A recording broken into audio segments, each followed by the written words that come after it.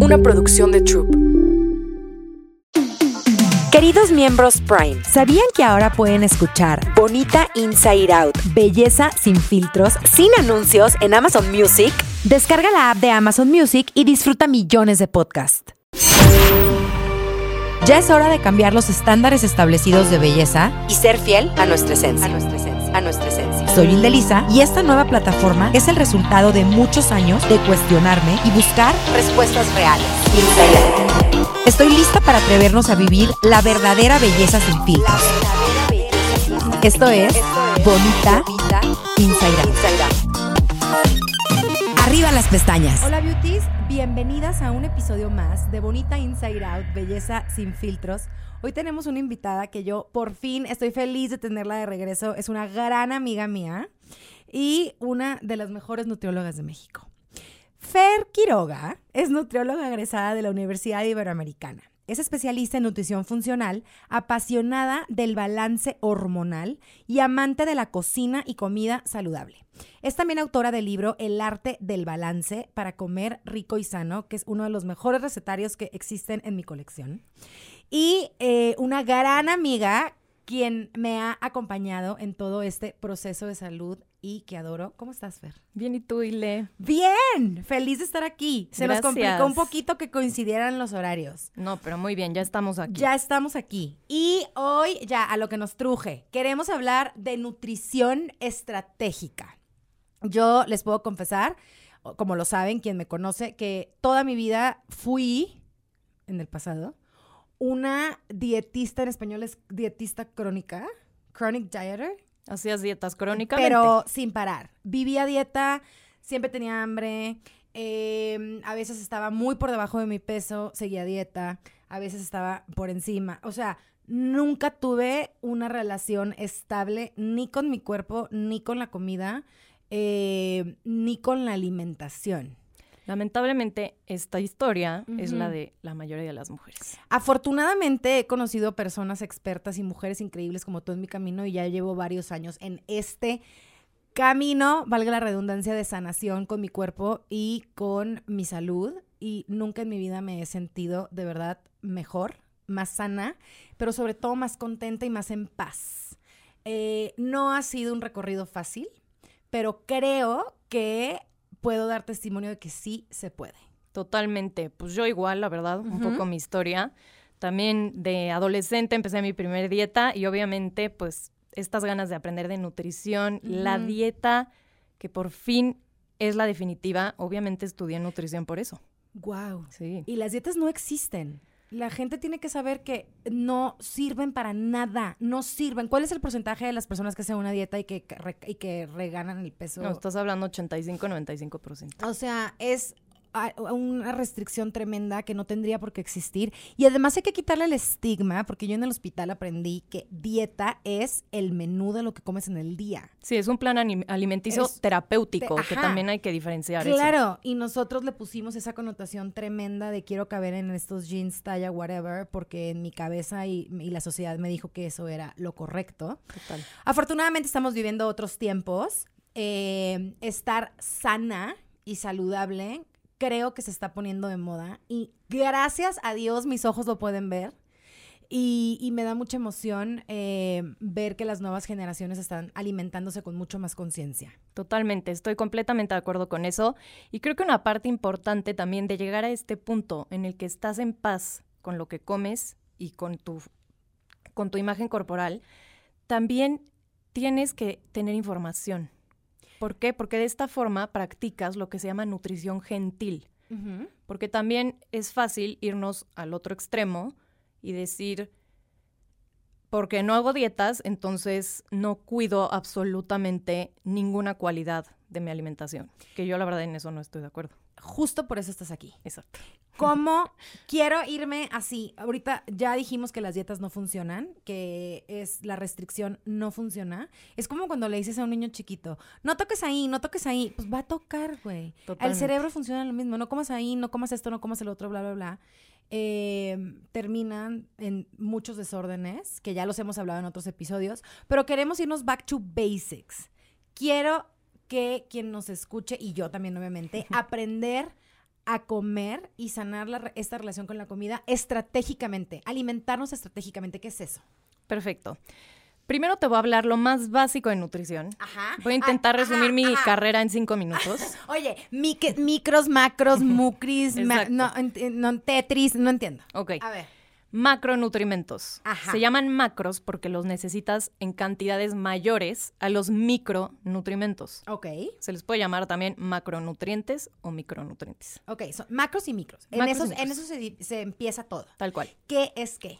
Los macronutrimentos son los carbohidratos o los Ajá. hidratos de carbono, Ajá. las proteínas y las grasas o los lípidos. ¿Qué es qué? Ok, vámonos. Aquí vámonos a palitos y bolitas, Lo aunque básico. ya seamos expertas. Perfecto. Carbohidratos, Ajá. desde su nombre, son moléculas de carbono que jalan agua, ¿ok? Ok. Eso es importante también entender. Ok. Son moléculas formadas de sacáridos, Tengo una duda. Ajá. ¿Jalan agua porque transforman el agua en energía? porque tienen agua en su molécula. Ah, ok, perdón. Entonces, por eso mucha gente cuando hacen, no me quiero desviar, pero cuando hacen una dieta y restringen carbohidratos, bajan rapidísimo de peso porque también están perdiendo mucha agua. Ah, ok, perfecto. Ok. Perfecto, perfecto. Bueno, estas moléculas de carbohidratos están formadas por sacáridos que cuando se juntan más se pueden formar polisacáridos y ya tienes moléculas de carbohidratos. A ver, carbohidratos son... Vámonos, o sea, granos, Ajá. ¿Qué arroz, son granos? arroz, quinoa, cuscús, todos los... Frijol. No, eso es legumbre. Ah. Pero también tiene carbohidratos. O sea, a ver, ¿qué ahí va son otra los vez. granos? Ok, granos. Quinoa, arroz, trigo, avena, cebada, todo eso son granos. Las bolitas, ¿cómo se llama? Cuscús. No, las otras que hay. Quinoa. Quinoa. Ajá. Quinoa también es un grano. Dentro de los carbohidratos, esos son los granos. Luego también tenemos las legumbres, que aportan más o menos mitad carbohidratos, mitad proteínas. Esto es un punto importante que después vamos a comentar. Ya. ¿Ok? Pero legumbres, ¿cuáles son? Frijol, lenteja, haba, edamame, chícharo. Ya. Esas no son verduras, beauties. No. Ok. Tubérculos, camote, papa, yuca. Ok. ¿Ok? Frutas. ¿El betabel es tubérculo? Es una verdura de raíz, Ah, ok. pero no estoy segura si la consideran tubérculo. Ok, entonces no hay que complicarnos. Tubérculos, papa, camote, Yuca. yuca. Ok. Ajá. Las verduras aportan carbohidratos. Ahora, son carbohidratos fibrosos. ¿Ok? Los otros carbohidratos que mencioné son almidonados. Ok. O sea, su mayor concentración química es más de almidón. ¿Qué son los carbohidratos complejos y los simples? Ok. Los complejos son a los que en el proceso, literalmente al procesarlos, les quitan muchas veces la capita del grano, que ahí está la fibra. Ah. Entonces tamizan, por ejemplo, la harina Ya. y queda hasta arriba como el grano del salvado y ya te queda la harina blanca Abajo. súper finita. Entonces ahí tienes cero fibra Ah. y es muy disponible ese carbohidrato. Lo Ok. que significa es que al tener poca fibra, tu cuerpo lo va a absorber muy Más rápido. Ok, entonces se podría decir que los carbohidratos complejos tienen fibra y los simples no tienen fibra. o muy poca O fibra. muy poca, Exacto. perfecto. La verdura es súper alta en fibra. Es complejísima. Muy compleja. Por eso queremos alimentarnos en su mayoría con carbohidratos complejos. Exacto. Perfecto. Esos son los carbohidratos. Estamos frutas. hablando... y frutas. Frutas también. Todas. Todas las frutas, la mayoría que tienen, además de vitaminas, etcétera, son carbohidratos, pero sí, se considera dentro de los carbohidratos. Y también cuando dijiste granos, harinas, obviamente es pan, tortilla. Azúcar simple, miel, Ok, piloncillo, ok, cualquier cosa que endulce, que Ok. tenga calorías, ok, carbohidrato refinado, simple, ok. no tiene fibra. Tortilla, pan, bla, bla, bla. Depende del Medianón, pan, un pan de medianón. masa madre va a tener un poco más de Ya, fibra ok. y va a tener un poco más de salvado Ok, y es mucho más digerible, es una muy buena opción. sí. Si consumes y toleras bien el gluten, buena Ujú. opción. Y la tortilla tiene muy mala fama en Estados Unidos el maíz. Porque, Sí, porque es transgénico y quién sabe ajá, qué. es transgénico y a la mayoría de los animales los alimentan con Ajá. maíz transgénico Ujú. de Estados Unidos. Y obviamente ese maíz, en teoría, no debe de ser el que tenemos en México, Ujú. que es el maíz criollo, Ok. que es el maíz literal de los antepasados de México, que es súper alto en calcio, súper alto El en... azul, por ejemplo. Ajá, el maíz azul, Ya. maíz rosa. O sea, Ok. hay una marca que yo compro que luego subo en Instagram que Sí. es de maíz criollo mexicano que a mí me fascina. Ujú. Ese maíz, además genéticamente, esto es importante mencionar, Ujú.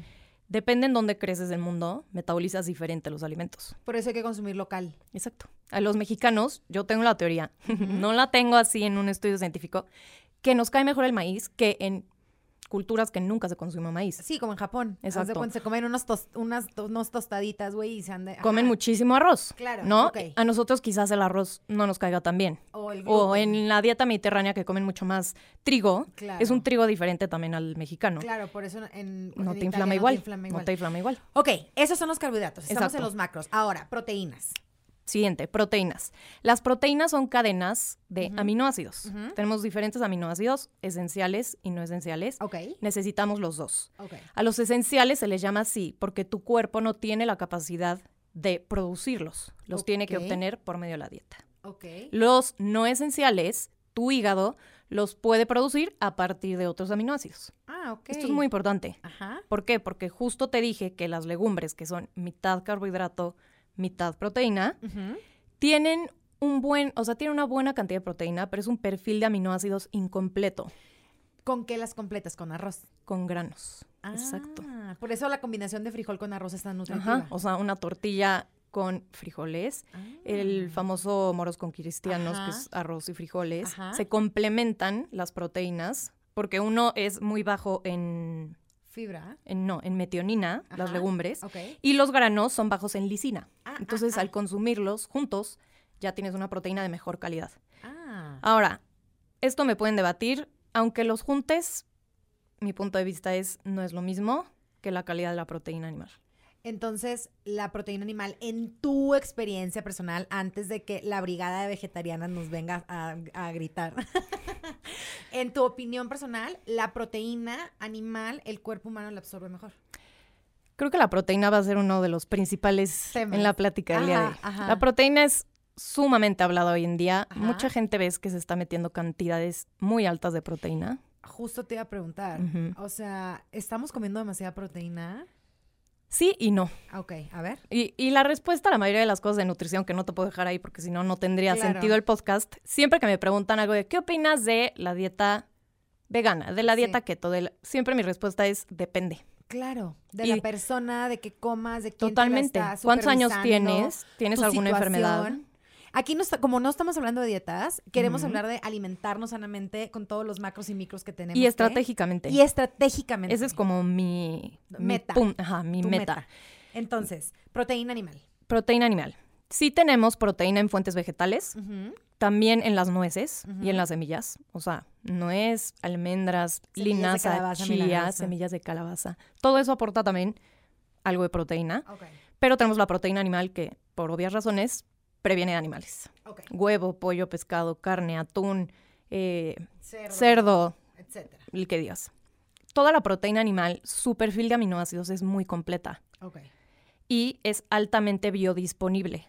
Eso lo que significa es, si tú te comes 2 tazas de lentejas, ese perfil de aminoácidos no lo vas a absorber tanto que si tú te comes un filete de pescado, lo vas a absorber mejor. O sea que el organismo humano absorbe mejor la proteína animal. Sí. Ya, ok.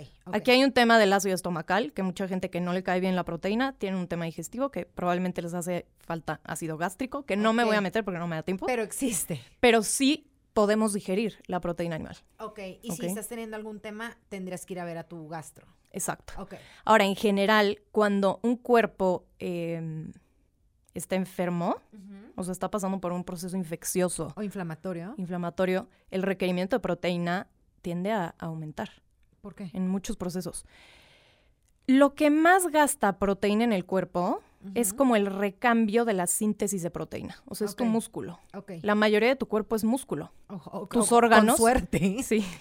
Digo, los hombres tienen el doble de músculo que las mujeres, pero tus órganos están hechos de músculo. De tejido. Literalmente tus brazos, tus ojos, tu piel, todo es músculo. Okay. Tenemos muchísima proteína en el cuerpo. Y cuando estás en un proceso infeccioso, inflamatorio, lo que pasa es que esos tejidos se ven afectados, entonces ese recambio de síntesis de proteína está aumentado. Ahora, hay casos en los que no, o sea, un tema renal. Claro. Hay varios casos en los que no, pero sí, generalmente, como en enfermedades, aumenta el requerimiento de proteína y también en el embarazo y en el posparto, que digo, es un tema, completamente distinto, pero es importante saberlo. Súper importante. Ahora, sí, hay beauties que van a decir, seguro, es que a mí no me gusta el pescado o no como mucha carne. Tomar proteína, como tipo licuados de proteína, es un buen sustituto. La verdad, sí. Ok. Yo siempre soy de la idea de Consumir. alimentos naturales como vienen primero y usar lo demás, o sea, llámale suplementos alimenticios o polvos, como un extra. Ahora, en el tema de la proteína es muy polémico porque además, no sé si has escuchado, pero últimamente todo es que consumir demasiada proteína te envejece. Me dijiste el otro día y casi me infarto, porque la verdad es que debo de confesar que a mi cuerpo le cae mejor comer proteína. O sea, sí como carbohidratos, obviamente, pero mi cuerpo se siente mejor si como mi macro principal es la proteína. Yo también. La mayoría de las mujeres. ¿Y por qué me voy a envejecer? ¿De qué estás hablando? Es que aquí lo que como que quiero que cada persona obviamente vea su caso. En el tema de la salud y en el de la proteína y en el del ejercicio, que un poco al final quiero volver a hablar de esto, pero todo es como una U. Las dos esquinas de la U no te van a llegar a ningún lugar bueno. Ningún extremo es bueno. Exacto. Okay. Entonces, si tú estás consumiendo 3 gramos de proteína por kilogramo de peso, o sea, estás consumiendo 200 gramos de proteína al día, vas a aprender los genes que se encargan de acelerar los procesos de envejecimiento. ¿Pero por qué? Porque hay ciertos aminoácidos que modulan mucho genes como, no me voy a meter a fondo, pero mTOR, AMPK y sirtuinas. ¿Qué es eso? Sobre todo mTOR son genes que se asocian a longevidad. Tú quieres tener AMPK y tú quieres tener sirtuinas encendidas. Son los que favorecen la longevidad. Y mTOR, imagínate que es un toro. Un toro arrasa. Un toro necesita músculo. Un toro necesita proteínas. Entonces, un consumo excesivo de proteínas te va a encender mucho mTOR. Y eso está asociado a un envejecimiento prematuro. Entonces, en conclusión, todo en balance. Todo en balance. Ahora, siento que de aquí es muy fácil que las mujeres se agarren. Porque la mayoría de las mujeres que conozco, que cuando daba consultas, platicaba con ellas, todas me decían, no, es que no me entra la proteína. ¿Por qué? A mí sí me entra perfecto. O sea, a mí también, pero sí he tenido épocas que a veces no se me antoja tanto. O sea, que veo una pasta y un pollo y la verdad preferiría comerme la pasta. Se los juro que no es por ridícula. A ti no. Pero a mí no. Qué suerte. Prefiero, de repente, sí, tenía deficiencias de hierro mucho tiempo cuando tenía desnutrición.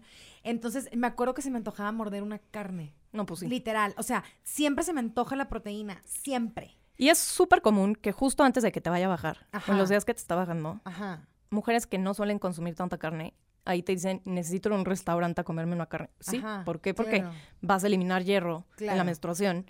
Y el hierro es indispensable para la oxigenación de la sangre, para la hormona tiroidea, para 1000 funciones. Pero bueno, no me quiero desviar. Tú eres una de las suertudas que sí se te antoja la proteína. Pero es lo único que se me antoja. Pues qué maravilla. Es que ridícula, me van a odiar. Se me antoja proteína y verduras verdes. Pues qué delicia. No sé por qué, quizá porque mi cuerpo estuvo por tantos procesos espantosos que con eso se siente como bien y en calma. Te estabiliza. Un punto súper importante de la proteína. Sí. Es raro. No, y no hay, bueno, sí, la grasa también, pero la proteína da una saciedad que no te dan los carbohidratos. A mí, ¿sabes qué me pasa? Claro que como carbohidratos. Como carbohidratos, como arroz, como tostaditas, como fruta. Bueno, la fruta ¿sabes qué me cuesta mucho trabajo la fruta? O sea, no voy a atacar a la fruta, pero con que comas mucha verdura estás del otro lado. La verdura me encanta. Pero ¿sabes qué me pasa? Cuando como muchos carbohidratos, sobre todo simples, me siento mal y me da como tristeza. Pero no viene de un punto mental de antes, ¿no? De desórdenes previos que satanizabas los carbohidratos y te agobiabas, ¿no? Es físico. Me da sueño, me da hueva. No puedo escribir ni pensar. Rarísimo. Cada persona tiene una tolerancia diferente a los carbohidratos. Entonces, tú vas a tener probablemente una amiga que desde chiquita veías que en el recreo se comía 3 molletes, 3 donas, una bolsa de papas, un refresco y era súper delgada. Claro. Y yo nunca fui esa mujer. Pero he reeducado a mi metabolismo, que más adelante vamos a llegar a eso. Pero hay diferentes composiciones corporales. Nada más, antes de pasar a eso, quiero terminar. El siguiente macro es la grasa. Grasa, pero voy a seguir hablando de la proteína. Pero rapidísimo, grasa. Vámonos a la grasa porque voy a hablar cortito de ella, no porque sea menos importante. A la proteína. La grasa está formada por lípidos, que son ácidos grasos. Hay diferente calidad de ácidos grasos. Poliinsaturados, monoinsaturados, saturados, que son los de malos, entre comillas. Que hay polémica en ese tema, pero no es tan mala la grasa saturada si la consumes en pocas cantidades y el resto de tu alimentación es densamente nutritiva. ¿Nos puedes explicar qué es qué? Tipo lo saturado es grasa grasa saturada animal. es grasa que a temperatura ambiente es medio sólida. Tipo la grasa del tocino. La carne, la parte blanca. La parte blanca. El aceite de coco. El aceite de coco. Todo lo que se hace sólido. La mantequilla. Todo lo que se hace sólido. La manteca de puerco. Todo eso tiene grasa saturada. Okay. La poliinsaturada suele ser líquida. Ajá. Aceite de oliva extra virgen. Y de aguacate. Y aguacate. Ahora, hay un tema ahorita que está como sonando muy fuerte, que sí hay muchos estudios, que es el uso de los aceites vegetales. Son muy inflamatorios para el organismo. ¿Qué opinas? Hace 10, 15 años, que la grasa saturada era el peor enemigo. Empezaron a llenar todos los productos de aceite. Que es aceite de palma. Aceite de canola, aceite de palma. De maíz, de todo, las semillas. Como todo lo vegetal. Lo procesan. Lo procesado. Es mucho más barato. Exacto. Le da vida de anaquel a los productos, duran más. Ya. Y organolépticamente, o sea, el sabor de los alimentos, tú a todo le agregas o grasa o azúcar y va a aumentar su sabor. Claro. Entonces, ¿eso qué pasa? ¿Tu organismo cómo lo recibe? ¿Y qué sucede? Todo este tipo de aceites son altos en omega 6, y omega 9. Ok. Seguro han oído del omega 3. Que es el bueno. Que es un aceite, es un ácido graso esencial. Que lo necesitamos. Lo necesitas obtener por medio de la alimentación porque tu cuerpo no lo produce. Ajá. Es un ácido graso sumamente antiinflamatorio, con muchísimas funciones a nivel cognitivo, memoria, concentración, agilidad mental, todo el tema antiinflamatorio en el cuerpo para tratar literalmente tiroides, resistencia a la insulina, lo que tú quieras, presión alta, todo, cáncer, Alzheimer, Parkinson. El omega 3 es una maravilla, es de mis suplementos favoritos. El mío también. Niñas, tomen omega 3 en la mañana. Buen omega 3. Buen omega 3 o mejor no lo tomen. Porque luego me mandan fotos de un bote gigante que van a una tienda gigante que todas amamos. En Target, lo puedes decir. O en Costco. Y que compras uno que sabrá Dios qué es. Compra uno que vienen 1,000 cápsulas o 3,000 cápsulas y cuesta, voy a hablar del precio que cuesta $300. Ese omega 3 no hay forma de que sea de buena calidad. Un buen omega 3 tiene que venir de pescados que estén certificados, que no estén contaminados con mercurio. Exacto. Ahora, en México, donde, sí los encuentras, aquí les vamos a poner como una lista y una guía, pero si no puedes comprarlos porque son un poco más caros, ¿qué alimentos? Vete a pescados. Ajá. Ahora, el salmón es como wow. Está igual de caro, mana. Exacto. Las sardinas. Entonces, las sardinas son mis mejores amigas. Ves que hago un podcast o un live, hablo de las sardinas. También las anchoas, por ejemplo, la latita de anchoas, que viene en aceite de oliva. Ajá. Yo la uso muchísimo para hacer aderezos. Ajá. Entonces agarro 3 filetitos de anchoa, le pones limón amarillo, aceite de oliva y lo empiezas a mezclar y pones una hoja verde y sabes, espectacular y le estás agregando muchísimo omega 3 y calcio. Pero nada más como que nota al lado, si no pueden comprar un omega 3 de buena calidad, que yo entiendo que puede que sea costoso, y tampoco pueden comer salmón todo el tiempo, es súper entendible, coman sardinas. Es súper económico, tiene un montón de omega 3 y hay muchas formas de prepararlas. Y es de los pescados más bajos en mercurio. Porque son chiquititas, entonces no les cabe como veneno. Háganlas como salpicón, es como la forma en la que... En tu Instagram viene la receta. Sí, exacto. Oye, bueno, seguimos. Grasas. Grasas. Bueno, omega 3 son esenciales. Ajá. Para absorber los omega 3, como una cascada de bioquímica literalmente de absorción, necesitas omega 6, ¿ok? Pero es como en una proporción. Pero no me dijiste que omega 6 es inflamatorio. Sí, pero necesitamos omega 6 para absorber omega 3. ¿Y de dónde lo sacamos? Tú créeme que entre lo que comes, los alimentos, aunque comas muy natural, estás recibiendo un poco de omega 6. Por ejemplo, las semillas y las nueces ¿tienen poquito? Tienen omega 6. Ah, ok. No es que sea malo. Sí soy esa persona psicópata. No. Es que ya sé que todo está mal. No, si comes fuentes naturales de omega 6, como son las semillas, como son las nueces, o sea, es muy raro. Vayan a comprarse un gansito porque tiene aceite. Es muy raro que te vaya a hacer daño ese omega 6. Lo necesitas. Pero lo que pasa es que la mayoría de los productos industrializados, empaquetados, tienen un aceite vegetal hidrogenado que es súper alto en omega 6 y lo que hace es que esta proporción entre omega 3 y omega 6 esté muy dispareja. Inflama tu cuerpo en vez de desinflamar. Exacto. Que lo que quieres es desinflamar con omega 3. Otro punto de la grasa es la grasa también da mucha saciedad. La grasa te ayuda a formar colesterol. El colesterol es la base de tus hormonas, de tus neurotransmisores en el cerebro. Wow. Serotonina, GABA, dopamina. Necesitamos grasa. Si no comes el grasa, cerebro vas a es estar infeliz y torpe. El cerebro es 70% grasa. Claro. A ver, ¿qué es esto de grasas buenas y grasas malas? Me choca que le pongan una connotación negativa. Estoy de acuerdo. A ver, ¿qué es qué? Grasas malas, aceites hidrogenados, vegetales. No se los coman. Tengan 3 fuentes de grasas para cocinar en sus casas. Aceite de oliva extra virgen, de check. Coco y de aguacate. De coco. Check, check. Ghee. Exacto. Muy o bien. mantequilla. O mantequilla. Ok. Si tienes intolerancia a lácteos, mejor ghee. Pero la verdad es que yo a veces cocino con mantequilla. Ok. Sí tiene caseína, tiene un poquito de lactosa. Ay, te da igual. Pero da igual. El ghee y la mantequilla tienen butirato. Que te va a ayudar muchísimo a la salud intestinal y también ayuda mucho a la salud de tu cerebro. Okay. Es un ácido graso de cadena corta que de eso se alimenta también las bacterias de tu intestino. La microbiota que tanto queremos cuidar. Exacto. Ahora, tampoco hay que abusar de los aceites, no porque sea saludable. ¿Eh? No. Medio litro de aceite por receta. Es lo que se Yo sí soy de la idea de... Yo cocino todo, la verdad, con un poco de aceite. O sea, si me voy a hacer un huevo revuelto con verduras, sí le pongo unas gotitas de aceite de oliva. Claro. Pero como que uso un dispensador de aceite de oliva, que más o menos sé que va a tener media cucharadita de aceite de oliva. Y también, aunque las calorías no sean lo más importante, la verdad es que creo que la mayoría de las mujeres buscamos estar cómodas con nuestro cuerpo, independientemente de cuál sea tu composición corporal. Exacto. Pero también abusar de las grasas no es bueno y también te puede traer temas de salud. Claro, a ver, entonces, ¿sí consideras que las grasas sin cocinar son mejores? O sea, porque no es un mito. Es mito que el aceite de oliva no se puede cocinar. Sí se puede cocinar. Ok, perfecto. Ahora, es mejor no a súper altas temperaturas, pero los propios antioxidantes polifenoles del aceite de oliva te ayudan a que no se oxiden esos ácidos grasos. Ok, ahora, ¿qué pasa si eliminas por completo las grasas de tu dieta? Se te va a caer el pelo, la piel la vas a tener súper seca, hormonalmente te va a afectar. ¿No te va a bajar? Depende de cada mujer, porque cada sistema de estrés funciona diferente, pero sí digamos que se van a comprometer tus hormonas.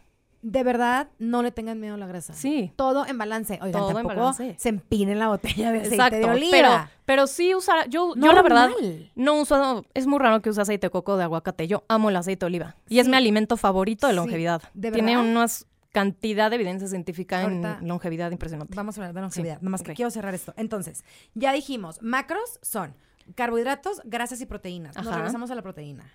Pero rapidísimo... Micros. ¿Y los micros qué son? No me voy a meter tanto porque es súper extenso, pero son vitaminas y minerales que necesitas en dosis más pequeñas. Frutas y verduras. Verduras. Si tú a cualquier mujer o a cualquier persona le dices come frutas y verduras, se van a comer 7 frutas y una verdura. Verdura. Ok. Pensar en verduras. Sobre todo hojas verdes. Hojas verdes, lo máximo. Acelga, espinaca. Piensen en colores. Exacto. Agreguen colores. Pimientos Arcoíris. Rojos. Tomatitos, me encantan los tomatitos. Comen tomates, oigan. Los tomatitos cherry me rayan y son súper nutritivos. Todas las hojas verdes, brócoli. Los colores fuertes, por ejemplo, el morado y el azul. Antioxidantes. Es de los... Como que es de las frutas y verduras que menos vas a ver en la naturaleza. El azul y el morado. ¿Tipo las Fíjate. moras? Entonces, justo esas, porque no son tan comunes, son las que son más densamente nutritivas, altas en antioxidantes y en polifenoles. Y eso se llama, que tiene mucho que ver con longevidad, cuando una planta, una verdura, una fruta, una planta, está sometida a estrés, llámale, hay predadores, llámale cambio climático, lo que va a hacer la planta es generar dentro moléculas químicas que la protejan contra el ambiente. Entonces la planta se estresa por ti. Entonces tú recoges la planta y tienes el matcha, que es una hoja súper verde porque se estresó muchísimo. Claro. Tienes una blueberry, tienes un camote morado. Una zarzamora. Tienes una zarzamora, tienes el betabel, el color del betabel. Yeah. Todo eso te está aportando. Yo siempre pienso, cuando como este tipo de colores, siento que mis células se encienden. El cerebro es muy cabrón. Exacto. Es que sí siento que estoy así como que, súper healthy. El vino tinto también, oigan. Poquito. No. Ya sé que no, te choca. Siempre me dices que no. Ahorita vamos a hablar de ese mito de que tiene muchos antioxidantes también. Oye, bueno, micros son vitaminas y minerales. Piensen en verduras, más verdura que fruta. Y la proteína animal también es súper alta en vitaminas y minerales. ¿Ah, sí? Sí. El hígado, las vísceras, todo eso, el hígado es lo más alto en vitamina A, hierro, 1000 cosas. Pero sí hay que procurar comprarlo orgánico porque si no es el filtro de todas las hormonas que le dieron a la vaca. Hay polémica en ese tema del hígado. Ajá. Yo sí soy más de la idea de buscarlo pues más orgánico. Natural posible. Pero la verdad te voy a ser 100% honesta, a mí no me gusta el hígado. Entonces... Pero las embarazadas sí las forzo un poco. Ok. A que hagan diferentes recetas en albóndigas, tal, que metan carne de res y además hígado, y se vuelve súper densamente nutritivo porque además es súper alto en colina. El bebé necesita muchísima colina y tú en el posparto también necesitas muchísima colina. Pero bueno, es un tema también no, es otro tema, pero siento que el posparto es cañón. Me trauma todo el día. Es que el posparto, ay, pobres, oigan, después es que estuvieron 9 meses con un niño adentro, pero bueno, ese es otro tema. A ver, ya entendimos todo eso. Hay una manera de combinar macros y micros para evitar los picos de insulina. Sí. Ya sé que te encanta ese tema. Y vivir más felices y con una mejor digestión y metabolismo. A ver, generalmente síntomas como los que tú nos mencionaste hace rato. Ajá. Después de comer te da sueño, sientes que no funcionas. Al ratito de comer sientes que necesitas comer algo de azúcar o algo de carbohidratos refinados o alguna fuente de cafeína para levantarte porque si no, no puedes más. Si sientes que tienes que estar picando todo el día, probablemente tus niveles de glucosa estén fluctuando demasiado. O sea, hay picos para arriba y para abajo. Picos para arriba y picos para abajo. Ahora, algo que sí quiero aprovechar para decirlo es fisiológicamente natural que el cuerpo haga picos de glucosa. También veo muchísima obsesión en, no, es que me subió 110. Y dices, a ver, o sea, si te comiste... Pero ¿por qué se están midiendo? Ya sé que les encanta medirse la glucosa. Están perdón, o sea, no les que sí están locas cada quien. Pero relájense muchísimo. Imagínate la obsesión. A ver, a mí el monitor que mide continuamente la glucosa sí se me hace una gran herramienta. Si tienes un tema.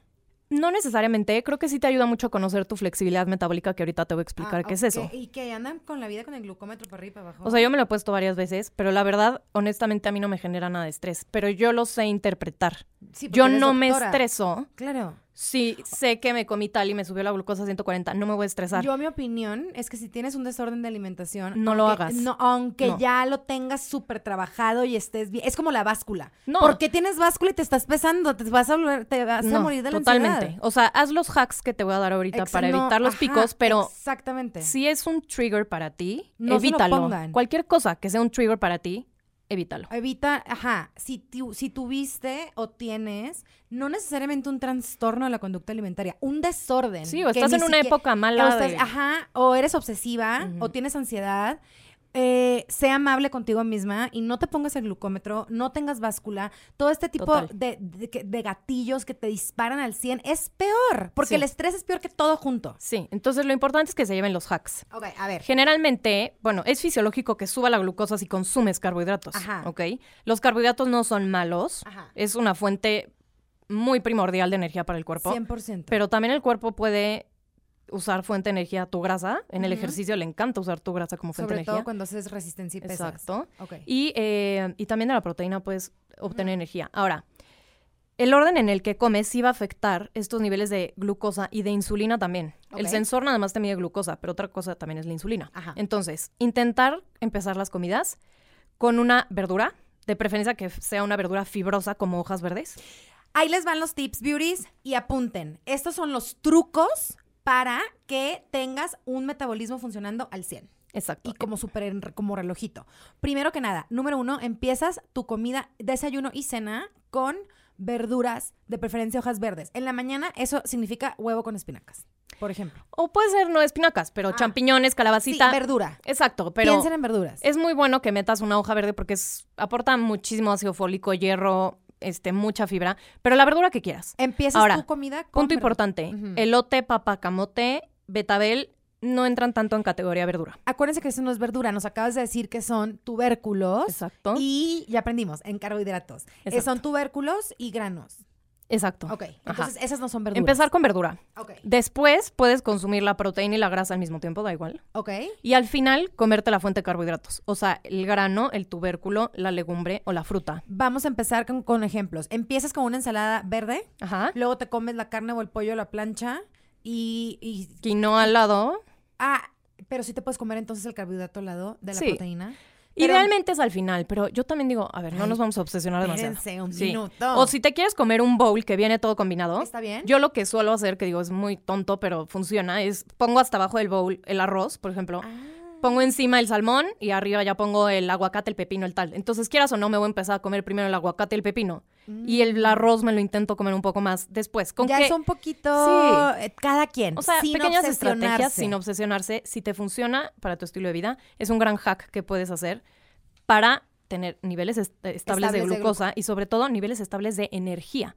Y que tengas un buen lenguaje hormonal, que tus hormonas estén comunicando bien y que no la prioridad sea mantener tu glucosa estable porque estás como montaña rusa para arriba y para abajo. Ok, entonces, ¿qué pasa si mantenemos nuestra glucosa estable?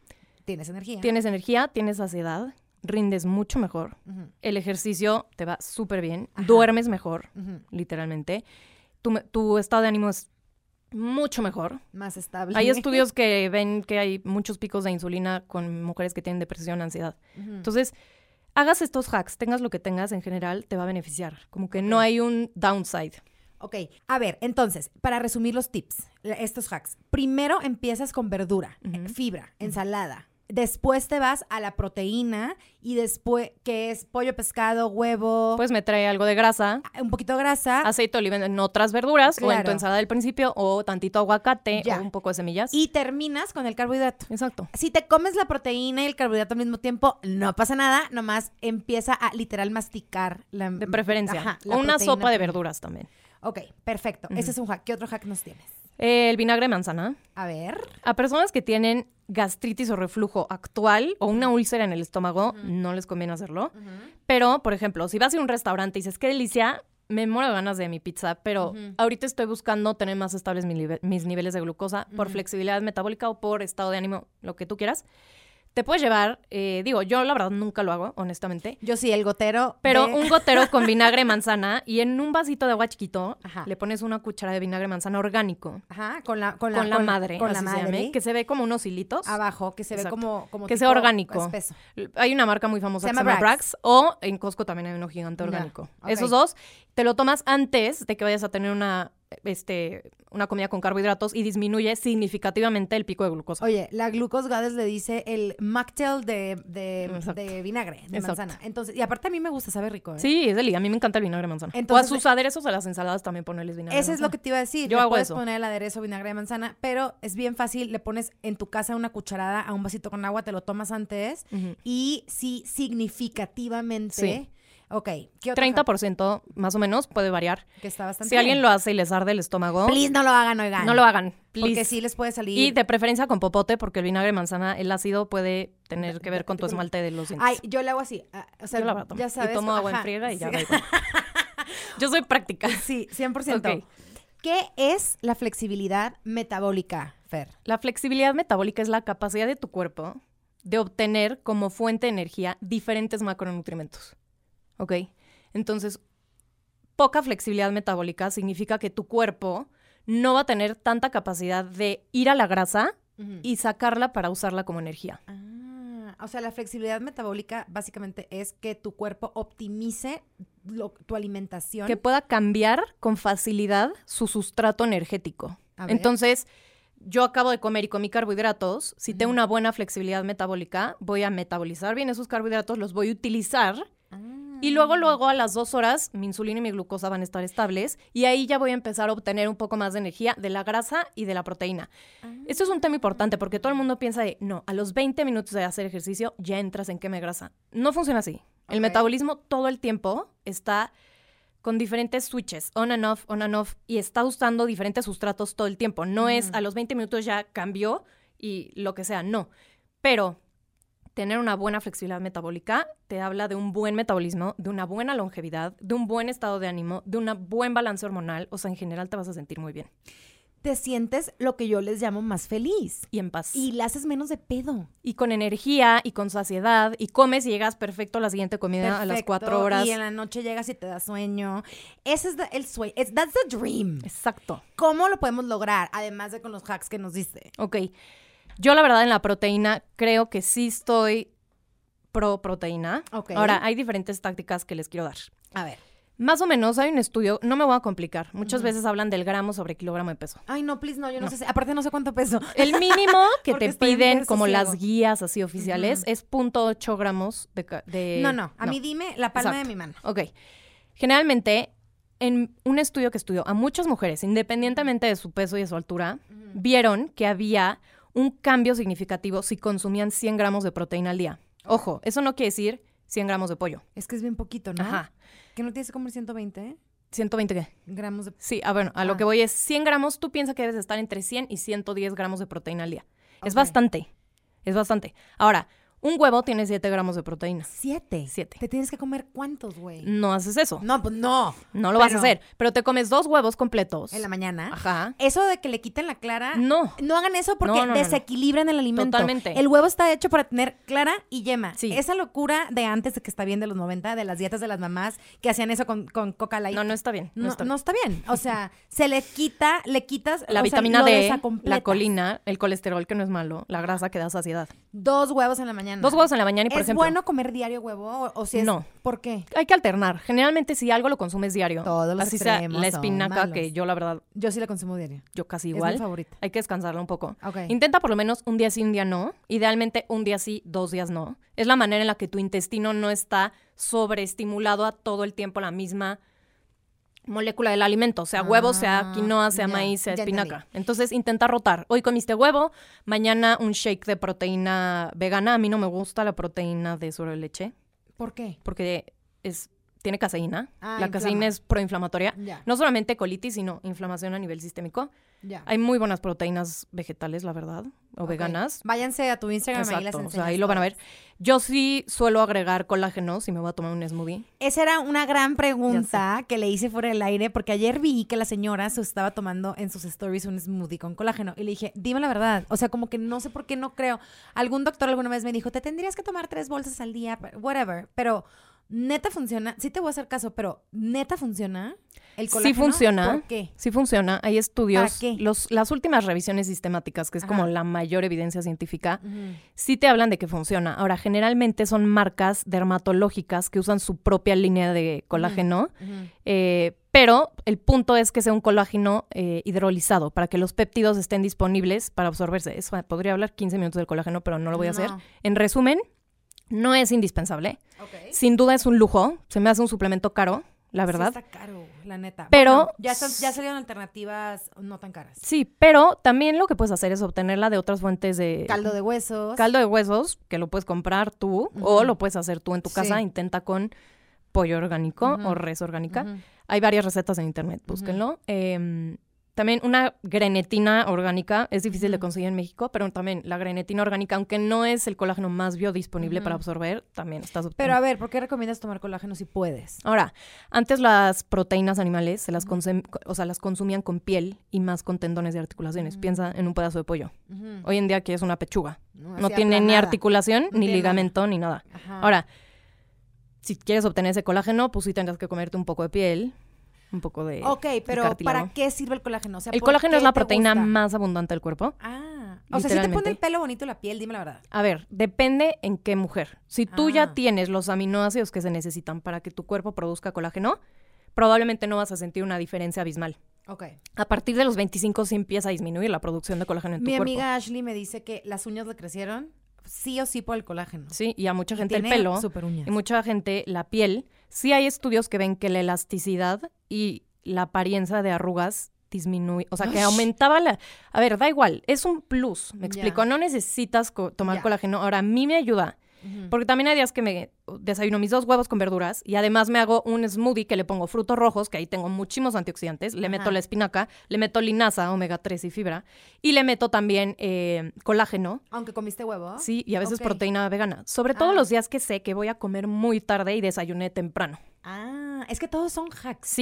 Sí, yo la verdad desayuno smoothie los días que sé que voy a comer en 3 horas, porque si no me muero de hambre. Y no es bueno tener hambre. No, porque te vas a comer lo primero que tienes enfrente. Y vas a entrar en la montaña rusa de la glucosa. Entonces, es súper importante que le den prioridad a la proteína, sobre todo en el desayuno. Y yo sí soy la idea de huevo, pavo, por ejemplo, otro día podría ser salmón ahumado o sardinas o tostaditas de pollo con frijoles de la olla aplastaditos, les pones aguacate, lechuga, salsa verde. Tienes las mejores ideas en tu Instagram. La neta sí, y en tu recetario, porque yo después del huevo con verdura o el smoothie de frutos rojos con proteína vegana, ya no sé qué desayunar.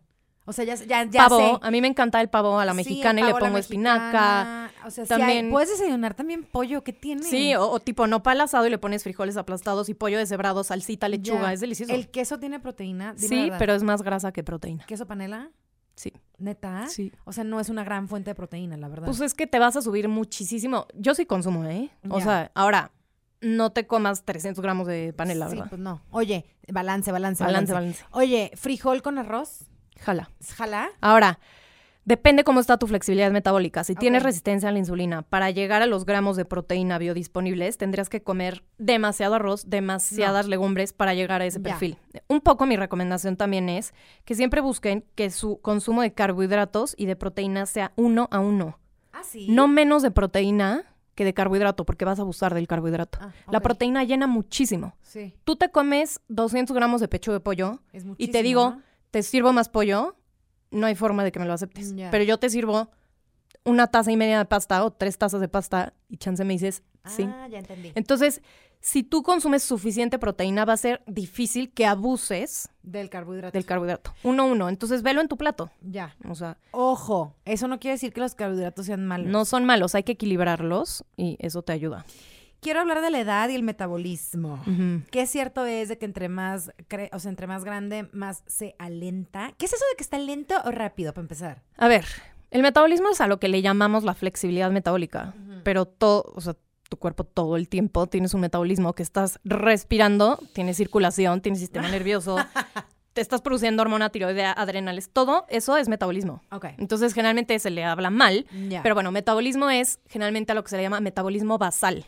El metabolismo basal son las calorías que gasta al día tu cuerpo en reposo. Y a eso le tienes que sumar tu actividad física y algo que se llama efecto termogénico de los alimentos. ¿Eso qué significa? Efecto termogénico es las calorías que gasta tu cuerpo en digerir. Punto importante.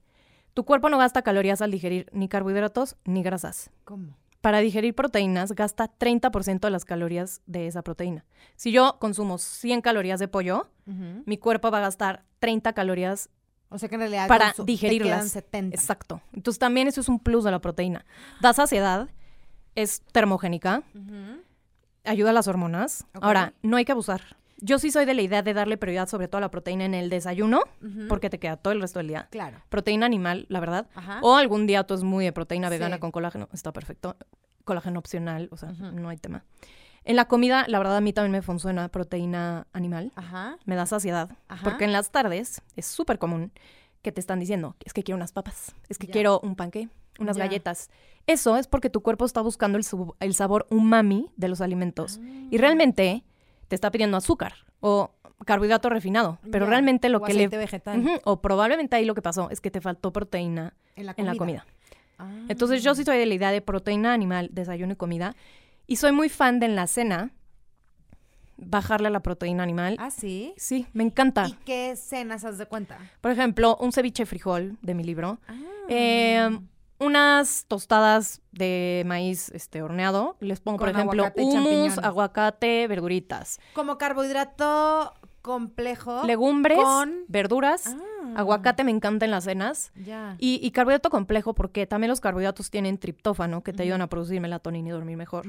Y se ha visto en estudios que bajarle a la proteína animal, a los aminoácidos que encienden este mecanismo de acelerar el envejecimiento, si le bajas la proteína animal en las noches, te ayuda a equilibrar la prendida y apagada de estos genes de longevidad. Tipo un camote asado, chiquito. Sí, puede ser una ensalada de garbanzos. Pero, por ejemplo, si estás comiendo legumbres, ¿con qué balanceas el pico de glucosa? ¿Empiezas también con vegetales? Con muchísima fibra y aceite de oliva o aguacate. Por ejemplo, te haces una ensalada de garbanzos, pero le pones cebolla, pepino persa, espinaca, aceite de oliva, aguacate, semillas de girasol. Y yo sí, luego en las cenas, agrego algún lácteo, por ejemplo, queso feta o queso de cabra. El queso de cabra es bastante buena opción. Como por encimita, unas tostadas de frijol con nopales a la mexicana, tantito queso de cabra por encima. Ya entendí. ¿Y la ensalada de atún qué? Como que es bien fácil. Ay, voy a cenar atún. Si se te antoja, probablemente ese día te faltó proteína. No está mal. Hay que escuchar a tu cuerpo, la verdad. Y también ¿Sopa de lentejas? Sopa de lentejas, súper buena opción. Cena, y le agregas ahí también, o sea, puedes agregar en la olla, literalmente espinaca, champiñones y se hace mini y ya traes ahí también muchísima fibra. Un chorrito de aceite de oliva antes de comerte tu sopa de lentejas. Para que se balancee la glucosa. Y sabe delicioso. Fer, hablemos del anti-aging, la longevidad y todos los trucos para mantenernos joven a través de la alimentación. A mí me fascina este tema. Creo que no soy la primera que lo dice, pero más que anti-aging, llamarle good aging. ¿A qué te refieres? No ir en contra del envejecimiento, porque envejecer es una prioridad, es un lujo llegar a tener 85 años, 90 años. Ojalá todos lleguemos y hasta más. Y qué mejor llegar con la mejor salud. Exacto. Deja tú con arrugas o no, con la mejor salud. Con los huesos fuertes, que con te vitalidad, puedas cargar a ti misma. Que puedas agacharte, subir escaleras, estar activa, que no dependas de los demás para que camines. Que los huesos estén fuertes y no se te rompan o que te caigas y te rompas la cadera, Dios guarde la hora. Sí. Ahora, cuando hablabas del metabolismo, conforme avanza la edad, el metabolismo basal empieza a disminuir, sobre todo porque tienes menos músculo. Entonces, conforme avanzas y te acercas más a los 50, a los 60, 70, tiene que cambiar tu entrenamiento. Niñas, después de los 30, que sepan, pesas. No tiene que ser, sí, las pesas son muy buenas, pero tiene que ser resistencia de músculo. Pueden ser ligas. Ligas, pilates, tu propio peso, planchas, desplantes. Lo que sí les quiero decir es lo siguiente. Yo vengo de esta escuela de los 2000, yo ahí era cuando... Cardio. De hacer horas de cardio. De verdad viví una vida muy desordenada. ¿Y qué creen? A mi edad... sigue siendo, y no estoy diciendo que está bien, pero lo voy a aceptar, porque lo platicaba con mis niñas en la oficina. Qué tristeza que para mí sigue siendo lo más fácil, mejor no comer. ¿Ya sabes? O sea... A mí eso nunca me va a pasar. No, o sea, en lugar de, clavarme, no, ya, mejor como un poquito. Ya sabes, o sea, en lugar de realmente... Y eso es bien triste, porque así crecimos en los 2000. Sí. Era come muy poquito. Modelos súper delgadas. No comas carbohidratos, haz un chorro de cardio, 3 horas de ejercicio. Era la época en la que de verdad las modelos estaban dándonos esta... imagen corporal demasiado distorsionada que nos ha costado, y lo platico con las millennials de mi edad. Todas las mujeres arriba de 30, 34, 35 para arriba, 30 para arriba, crecimos así. Sí. En el 2000 teníamos 18, 20. Lo que pasa es que el cardio... Y quitarte esto de la cabeza... Está cañón. No mames, es que ha sido lo más difícil, güey. Sí. Perdón por mi francés. El cardio... por minuto gasta muchísimas calorías. A ver, sí es bueno hacer cardio. Claro. Caminar ahora, es buenísimo. Les voy a dar un super tip, en resumen. 2/3 de tus entrenamientos que sean de resistencia o de fuerza y 1/3 cardiovascular. Porque sí necesitamos cardio. Dime eso en humano. O sea, puedes que cuando estés haciendo ese cardio, que te cueste trabajo hablar. O sea, no jadeando, o sea, eso es HIIT, eso es de alta intensidad, que también es muy bueno y tiene muy buenos beneficios. Sí, pero bien supervisado. Pero hay gente que no le gusta, a mí no me encanta el HIIT. A mí, yo odio brincar, los burpees prefiero dejar de vivir. Yo tampoco puedo. O sea, un burpee tipo, prefiero no respirar. Ok, sí. Lo odio. Sí, te entiendo. A mí me encanta caminar. Me encanta. Y a mí me gusta mucho bailar también. Entonces, cuando bailas o caminas rápido o con inclinación, se empieza a acelerar tu frecuencia cardíaca y empiezas a jadear un poco más. Ahí en el punto en el que te cuesta empezar a hablar, ahí es un muy buen punto. Se le llama como cardio nivel 2.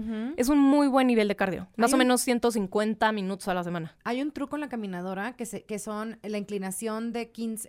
luego se los paso porque es... Con que estés en 8, 9, 10 de inclinación y camines 20 minutos en velocidad 3. Exacto. Y vas a traer la frecuencia cardíaca alta. Entonces, ponle que si ponemos días de la semana, podrían ser 3 días de resistencia y 2 de cardio. Más o menos. Es súper... Sí. Ahora, ¿por qué es tan buena la resistencia? Sobre todo conforme avanzas en edad. Porque tu músculo no tiene la misma capacidad de sintetizar músculo. Empiezas a perder músculo con mayor facilidad. Tu metabolismo basal también depende mucho de la cantidad de músculo que tienes y también por eso va disminuyendo. Hay algo muy común que se llama sarcopenia, que es las mujeres cuando están en los 55, 60, que de repente siempre tendían a acumular más grasa a nivel cadera y de repente ven que se les va todo al abdomen. Eso es porque están perdiendo mucho músculo, su metabolismo cambió, y ese músculo se reemplaza por grasa. Entonces, las mujeres están en un riesgo mucho mayor que los hombres a tener osteoporosis, también por los cambios hormonales, por la pérdida de estrógeno y también de progesterona y varios temas. No les quiero, aquí no es asustarlas, sino motivarlas. Entonces, ¿qué creen? Si a partir de los 30, 35, realmente se enfocan en hacer resistencia y fuerza, vamos a estar mucho más vitales, vamos a poder cargar a nuestro cuerpo mejor, los músculos van a estar más fuertes, vamos a reducir drásticamente el riesgo de sufrir osteoporosis. ¿Y qué creen? Te da un chorro de endorfinas. Totalmente. O sea, yo no sé qué hacer con tanta felicidad los lunes y los miércoles que jalo fierro. Me costó trabajo, te puedes carcajear. Me choca, yo decía, ¿qué es esto? Porque decía, me voy a poner como toro. Sí. Claro que no, pues forma. Ni que estés levantando 30 kilos. A menos que tengas una genética muy peculiar, pero es muy difícil que una mujer no le tengan miedo. Y además es peso, o sea, que sí te cuesta tantito, pero tampoco es que estás haciendo levantamiento de pesas olímpico. Yo no hago pesas, pero hago mucho resistencia. Hago ligas, hago polainas, hago mucho planchas. A mí me gusta mucho la combinación de todo. Sí. Pero son mancuernas, ligas, planchas que, güey, antes aguantaba nada y ahorita de que me emociono muchísimo. Corredor en plancha. Es increíble, es increíble. Sí, es que te vas picando. O sea, yo empecé hace más de un año tengo el privilegio de tener a alguien que me ayuda a entrenarme. Los primeros días, beauties, o sea, no podía hacer una lagartija. Ahorita hago 15 así. Me siento Rambo. Muy bien. Es lo máximo. De verdad, se Además, los recomiendo. Aumenta la testosterona, el músculo. Que las mujeres necesitamos testosterona también. La testosterona no solamente deseo sexual, la testosterona es drive, o sea, es para todo. Autonomía, es confianza, es motivación, es sentirte animada, o sea, que te despiertes y tengas ganas de enfrentar tu día. Eso también es testosterona y el músculo te ayuda a producir testosterona. ¿Y qué creen? No tienen que ir a gastar en un gimnasio carísimo, rarísimo, que luego ya nunca van a ir porque les da hueva. Yo lo hago en mi casa. No, hombre, con botellas de agua, no tienen ni que comprar mancuernas. Ligas, polainas. En YouTube hay absolutamente todos los tutoriales. Yo soy esta persona que sí necesito a alguien que me esté chicoteando. Así se dice en Culiacán, ¿existe? Ya sabes cómo, así como... Sí, que me estén arreando. Ajá, arreando, exacto. Porque a mí sí es un reto para mí, ¿sabes? Pero me gusta mucho el caminar, por ejemplo. Entonces lo balanceo bien porque los otros días camino. Encuentren un ejercicio que les guste, que sí las rete, pero que puedan ser constantes. Es lo más importante. Si te choca hacer pesas y vas 2 veces a la semana porque te da flojera, no sirve de nada. Claro. Importa más que todos los días hagas 20 minutos. Así sean 10 minutos, siempre es mejor 10 minutos que nada. Hazlo en pijama. Haz lo que puedas hacer. Entre juntas. Sí. Hay 1000 clases de aplicaciones que yo hago que hasta parada, o sea, en una barra de cocina, puedes hacer ahí y cambia tu energía, cambian tus neurotransmisores, cambia tu músculo. Dentro de más músculo tienes más mitocondrias, son las partes de las células que se encargan de regenerar células, prender genes de longevidad, sentirte fuerte, con vitalidad. Si no, háganlo por las endorfinas. Óiganlo, uno no sabía qué hacer con tanta felicidad después del ejercicio. Increíble. Es increíble. El ejercicio es no negociable. Es no negociable. Si quieres vivir bien. Emocionalmente también es no negociable. Totalmente. O sea, el otro día estaba viendo el doctor del cerebro que me encanta, ¿cómo se llama? Dr. Amen. El Dr. Amen. Y decía, es que antes de que el psiquiatra diga lo que sea, lo más al alcance, porque decían, es que hay personas que no pueden ir a un psiquiatra porque no lo pueden pagar o no pueden pagar los medicamentos. Y dice, tienes toda la razón. ¿Cómo se logra combatir la depresión y la ansiedad? A lo mejor no por completo, pero de manera importante. Número 1, ejercicio. Y número 2, una buena alimentación. Totalmente. Y todos, no importa nuestra situación, tenemos acceso a movernos en donde estamos, aunque sea tipo parados, agarrados de la pared. Totalmente, o caminar, intentar estacionarte más lejos o tomar más cosas. ¿Qué vamos a comer para ser más jóvenes? Bueno. Pero, perdón. Para envejecer mejor, ¿cómo era? Sí, para tener un mejor envejecimiento. Para tener una buena longevidad. Un envejecimiento digno. Ok, basado en plantas no significa quitar las proteínas. Ok. Pero sí darle mucha prioridad a las verduras. Ok. Porque las verduras y las plantas, como ya te dije, son las que más tienen fitoquímicos, okay, que son estos antioxidantes que te ayudan muchísimo a la longevidad. Literalmente ya estamos haciendo una tabla periódica de fitoquímicos. Hay miles de fitoquímicos. Impresionante. Eso, verduras. ¿Cuáles? Me encantan las blueberries, me encantan las frambuesas, me encantan... Compren las congeladas, son más baratas. Ajá. Y funcionan bien. Hay orgánicas congeladas de muy buen precio, la verdad. Yeah. Me encanta también las hojas verdes, las crucíferas, col, brócoli, coliflor, kale, arúgula, perejil, cilantro, ajo, cebolla. Todos los colores, piensa en arcoíris, cada semana comprar unas verduras diferentes, atrévete, no te quedes con jitomate, calabaza y cebolla. Jitomate sí mucho. Sí, pero mete otras cosas. El nopal, en México tenemos suerte de tener el nopal. El nopal es lo máximo. Es una maravilla. Camote morado, si lo consigues, todo lo que veas que es como de temporada, consumir muchas plantas, proteínas de buena calidad, sobre todo darle prioridad en la mañana. Ok, mañana, mediodía, o sea, haz de cuenta. Eso es algo que en mi práctica funciona. Estoy de acuerdo contigo. O sea, darle sí prioridad a tener un buen desayuno con proteína. Nada más que yo sí incluyo proteína animal en las 3 comidas. Está perfecto. Ok. Está perfecto. Cada quien, es que cada organismo... Cada quien. A ver, no les podemos decir cada una qué comer hacer, porque exacto. cada organismo es distinto. No, pero por ejemplo, hoy se te antojó tu ensalada de atún, quizás mañana se te antojó tus tostadas de frijol con nopales. Es a lo que voy en escuchar nuestro cuerpo. Generalmente cuando se te antoja algo de la naturaleza, o sea, no unos chocorroles, cuando se te antoja algo es porque tu cuerpo lo necesita. Exacto. Entonces, si se te antoja a lo mejor una ensalada de atún es porque a lo mejor te quedaste corta de proteína al mediodía. Si colores también. En muchos especias. Colores. Cúrcuma. Matcha es genial. Orégano, cilantro, comino. Jugarle mucho a las especias es buenísimo. Mi favorito, aceite de oliva extra virgen. ¿Por qué? ¿Qué tiene? Repítanlo. Es sumamente alto en polifenoles. Ajá. Prende genes de longevidad. Baja mucho la inflamación. Da saciedad. Es de lo que más evidencia científica tiene en estudios de la dieta mediterránea para disminuir el riesgo de enfermedades cardiovasculares, cerebrales, balance hormonal. El de Costco está bien, el de azul. Súper bien, nada más fíjense que sea extra virgen, siempre. ¿Qué tiene? El otro está refinado. Lo pueden diluir con otro tipo de aceite que no es extra virgen y no tiene la misma cantidad ni de polifenoles ni de calidad de ácidos grasos. Tú dirías que por si, por ejemplo, si vas a invertir en ciertos elementos en tu compra, ahorrarte a lo mejor en otras cosas, pero sí invertir en un buen aceite. En un buen aceite de oliva, sobre todo si no usas tanto para freír, entonces no te sale tan caro, ¿me explico? Claro, porque luego en México están acostumbrados a muchos litros de aceites vegetales porque fríen y usan mucho aceite para cocinar. Pero si usas un poco menos y para aderezar, la verdad te dura bastante. Sí, te dura muchísimo. Ahora, si te quieres ir a genes de longevidad y Prime, sí, o sea, hay muchos estudios de personas que consumen 1 litro de aceite de oliva a la semana. Tampoco tiene que ser eso. ¿Pero crudo? Crudo o cocinado, o sea, mezclado como quieras. Pero no es muchísimo. Yo no como eso. Pero no es muchísimo. Sí es bastante, la verdad. A ver, ¿y qué opinamos de los suplementos? Los suplementos, por su nombre, están hechos para reemplazar lo que por medio de la alimentación no estás cubriendo. Ahora, lo típico. Mi abuelita nunca se tomó un suplemento y ¿no? Que les fascina decirte hace 60 años no había lo que hay ahorita. No había pesticidas, no había fertilizantes. Claro. La tierra en el que cultivaban las plantas era más rica en minerales. Exacto. Entonces tú te comías tu manzana y tenía más minerales, más vitaminas. Hoy en día se ha visto, creo que hay un estudio que dice que tiene 30% menos contenido de vitaminas y minerales. A los años creo que 40, no sé si me estoy equivocando.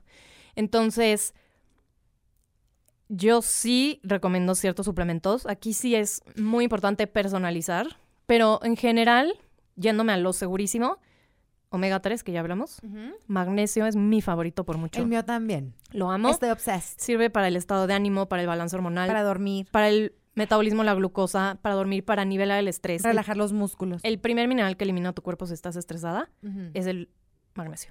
¿Necesitamos tomar magnesio, niñas? Sí. Casi que de cajón, diario antes de dormir. ¿Cuántos cada quien? ¿300? Es poco, pero sí, para irme seguro. 300, 400 miligramos de glicinato, citrato, malato. El triple. Ajá, eso me gusta. Soy experta. ¿Verdad? Eso la verdad les va a caer súper bien, van a dormir muy bien, van a tener un muy buen balance hormonal. Es un must para mí el magnesio. ¿Qué onda con la vitamina C? La vitamina C me encanta. Para mí es un plus porque es muy fácil obtenerla por medio de alimentación. O sea, hojas verdes, una toronja, jitomate, ya tiene bastante vitamina C. Me encanta porque es un súper antioxidante y también es precursor del colágeno. Para que tu cuerpo produzca su propio colágeno. Yo la verdad lo uso más en épocas en las que sientes que te vas a enfermar. Ahí aumento mucho más la dosis y la subo más, pero ocasionalmente 2 veces a la semana consumo 400 miligramos de vitamina C, 300 miligramos de vitamina C al día extra. Si es un extra, go for it. La verdad, si no, omega 3, magnesio y ya.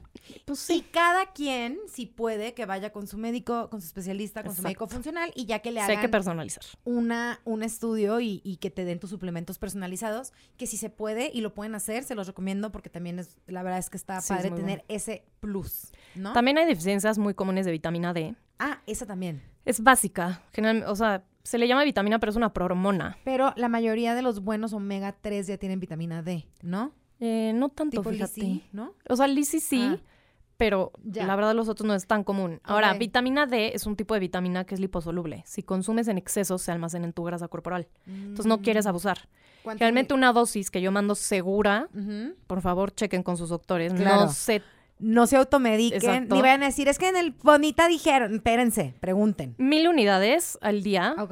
Eso puede ser una dosis segura. O 2,000 unidades de lunes a viernes, por ejemplo. Okay. Es súper común la deficiencia de vitamina D. Tiene mucho que ver con longevidad, huesos, estado de ánimo, cáncer de todo tipo, balance hormonal, resistencia a la insulina. La vitamina D es clave. Perdón, no tiene mucho que ver con la longevidad, pero tú también eres súper especialista en PMS y todo lo relacionado con la alimentación alrededor de tu periodo.